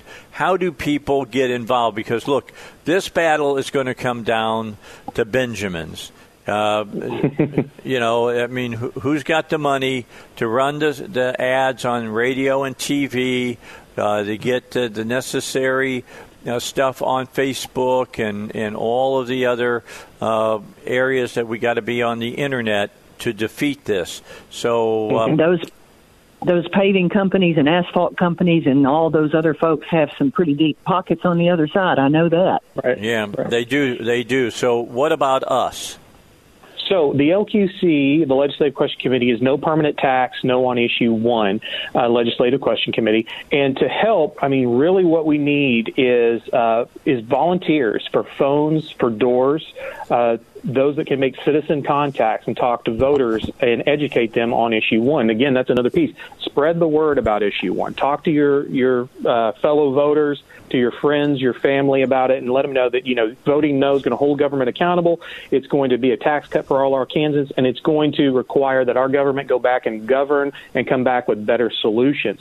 If you're a community group or individuals, you can join as a member of the LQC, and we can put your names or logos into the website. We're currently in the process of building that website. Now, something you can do quickly is you can go to nopermanenttax.com and sign the pledge to vote no on issue 1. And this will also allow for us to do some additional communication to you, send additional information about issue 1 and what's being done to organize to oppose it. Phone number that you can call for more information is 501-244-9675. And you can also email infoar, so that's INFOAR at afphq.org. So a lot of what AFP will be doing is in-kind donations to the Legislative Question Committee. We have capabilities, grassroots capabilities that are very effective. So if you want to help, you can volunteer. You can make phone calls from your house. We can set you up with that. We can also help you do doors and set it up for that, or do texting, where I'm willing to work with anyone that is interested in defeating this issue. If there's monetary donations that you'd like to make to the LQC, again, make contact with us at 501-244-9675 or at infoar@afphq.org. Okay, give that phone number one more time. All right, 501-244-9675 or infoar@afphq.org. All right. You need to get involved. I know that who listen to this show that have been involved in fighting against different issues here in the state realize what it takes to be able to defeat an issue, especially defeat an issue that has the backing of the governor and a lot of people who have significant amounts of money in business to pay for ads and things of that nature. You also need to be talking to your neighbors. Your talking to your neighbor is vitally important to defeating issue 1. You got to do it, and you got to get your neighbor to do it with his friends. And if we'll all work on that, everybody will know what's up for grabs, and we can defeat this. Mm-hmm. I mean, that's the bottom line. I mean, look, Elizabeth's listening in. Grassroots, that's what it all comes down to, does it not, Elizabeth? It's always about that. I mean, that's what it always comes down to. Just what Ryan said, he needs volunteers. You've got to be involved in these questions and these critical parts of our government. This election, there's going to be a lot of important stuff on our ballot, a lot of very important things. Yeah, not just about putting Trump in the White House again. We're talking about things that are going to affect you minutely here in your state. Go ahead, and Brian. with your pocketbook. Well, what I'm finding out is with the citizen contacts that we've made so far, nearly, I would say 95% of those are not educated on Issue 1 or just don't know even about Issue 1 or what it's going to do. What's going on? Once they're educated on it, we're saying probably better than 90% are saying, yes, I'm going to be voting no on Issue 1. So we need to keep that up. We've got a lot of voters out there that we need to put our perspective in front of and educate on Issue 1 and what it really means for them. And when we do, it seems to be breaking our way. So lots of money, but they're going to need it to change the hearts and minds of our Kansans who are feeling that squeeze of tax dollars that keep on coming. They keep on coming for us and for our pocketbook. We need to draw a line in the sand and say no more. Go back and govern. Be accountable. Give us better solutions, and we're going to vote ourselves a tax cut this November. All right. We appreciate you. Ryan Norris here on the Dave Elswick Show. Elizabeth Sotelaro, thank you for joining me today. We'll be back with you 6 a.m. tomorrow morning on Wednesday. Got a lot of different people coming on. Be listening for my ad about who's going to appear. Until then, have a great one.